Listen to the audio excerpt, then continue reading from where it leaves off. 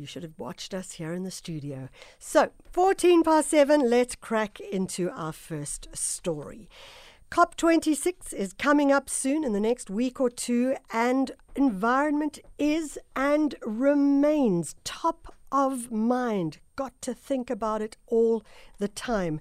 So, we're going to talk about the story of the Karpowership plan. There have been real concerns about it. The gas energy generation licenses were approved despite their environmental concerns around it. But it is important to note that when NERSA gave and approved those licenses, the environmental authorization was not under their jurisdiction. So we need to understand how does this work as we move forward. On the line is Liz McDade. She's the strategic lead at the Green Connection. Liz, thank you so much for joining us. Yeah, good morning, and good morning to all your listeners. Liz, let's start out with trying to understand what is the Karpowership plan. Okay, so I think we have to look at what is a Karpowership, because everyone goes, what's that? So basically what we're talking about is a power station on a ship. Okay. And if you think about an emergency situation where you have an earthquake or, the whole power grid collapses, then you can just easily have the ship sail in and connect to your power grid, and suddenly you've got some electricity for like a couple of years while you get your system up and going. Yeah. But what has been proposed for South Africa is 5 of these ships scattered around 3 ports, and that they are going to sit there for 20 years. So that's one of the first question marks that arises. Okay, so we're looking at a Karpowership which sails in and maybe in a variety of ports around our country and remains for 20 years. Now, what is the impact of these Karpowerships? So, Karpowerships run off gas, LNG, liquid nitrogen gas, natural gas, which means that they are going to be burning fossil fuels. So here we have a South Africa which is saying we want a just transition, we want to move away from fossil fuels, and at the same time, on the other hand, we want to sign a deal to create fossil fuels for the next 20 years. Why would we do that? And so this is one of the questions. The other thing comes to, obviously, with such a project, you need to go through a number of processes and get your permits in line in order to be able to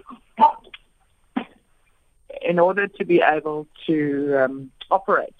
And what we've seen is that in December last year, the Car Power consultants attempted to avoid going through the environmental process, attempting to get some sort of exemption under COVID rules, which was not valid. So that was stopped, and then they were supposed to do a proper environmental assessment. And that's without going into a lot of details, the obvious thing is when you have a project like this, you want to make sure that the benefits outweigh the costs. And one of the ways of looking at that is to do an environmental impact assessment. So have we done the environmental impact assessment? Well, Karpower reckons it's done one. We reckon that it was not a very good one. And the Department of Environment Affairs agreed with us. And so we put in submissions. We said, but there's things you're missing here. And the Department of Environment Affairs and Fisheries said, we're rejecting the Karpower environmental report. Karpower then appealed, which is their right, and we are now waiting for the Minister of Environment Affairs to decide whether they get to go ahead or not. And I guess this puts her in a quandary, because it's very clear that the Energy Minister seems quite determined to push our country over the brink in terms of fossil fuels. The Environment Minister is responsible to make sure that we survive and that we have good climate change policies and that we don't get ourselves the So hits Liz, we cover. let's just, I read something, it was in the Daily Maverick in April, where the author Tony Carney explained that the Powership is like a giant kettle. So describe to me how a Powership operates and what that impact would be on the oceans and the people and the communities around those Powerships.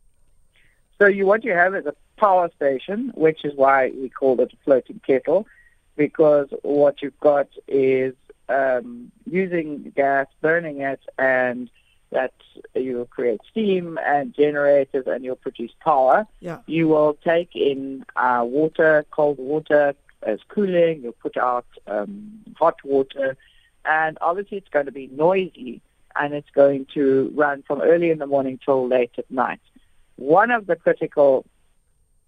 of the critical things that we raised, which are connected, is one was that they didn't do any meaningful studies on the underwater noise of such a vessel.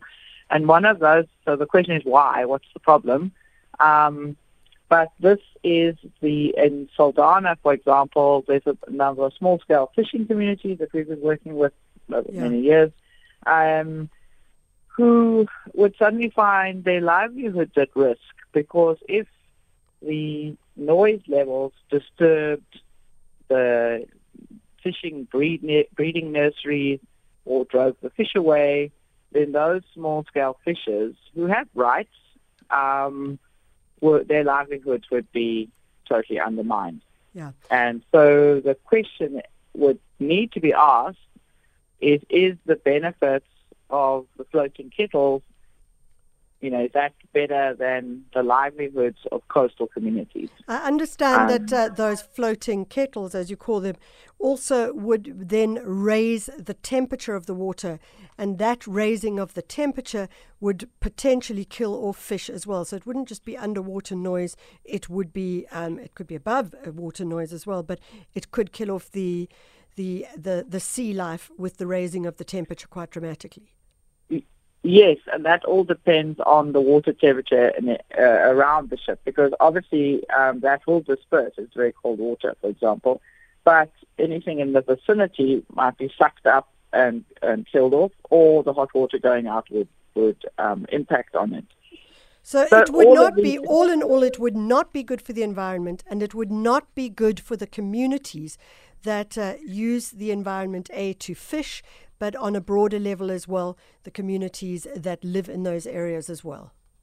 No, I would. That was our contention, that this is not a good deal, and I think, but more than that, because a number of people will like, we need the electricity, blah blah blah, but there are other ways to generate the electricity, and that comes down to policies. Yeah. Why are we pushing car powers? Yeah. Great. Liz, if people are listening, I see that Donald has said, wanted to know about it, and I think it's quite clear, Donald, that it's not good for the environment at all. Liz, if people are interested, how do they respond? How do they become active citizens? Well, it's critical that everybody keeps an eye on this one.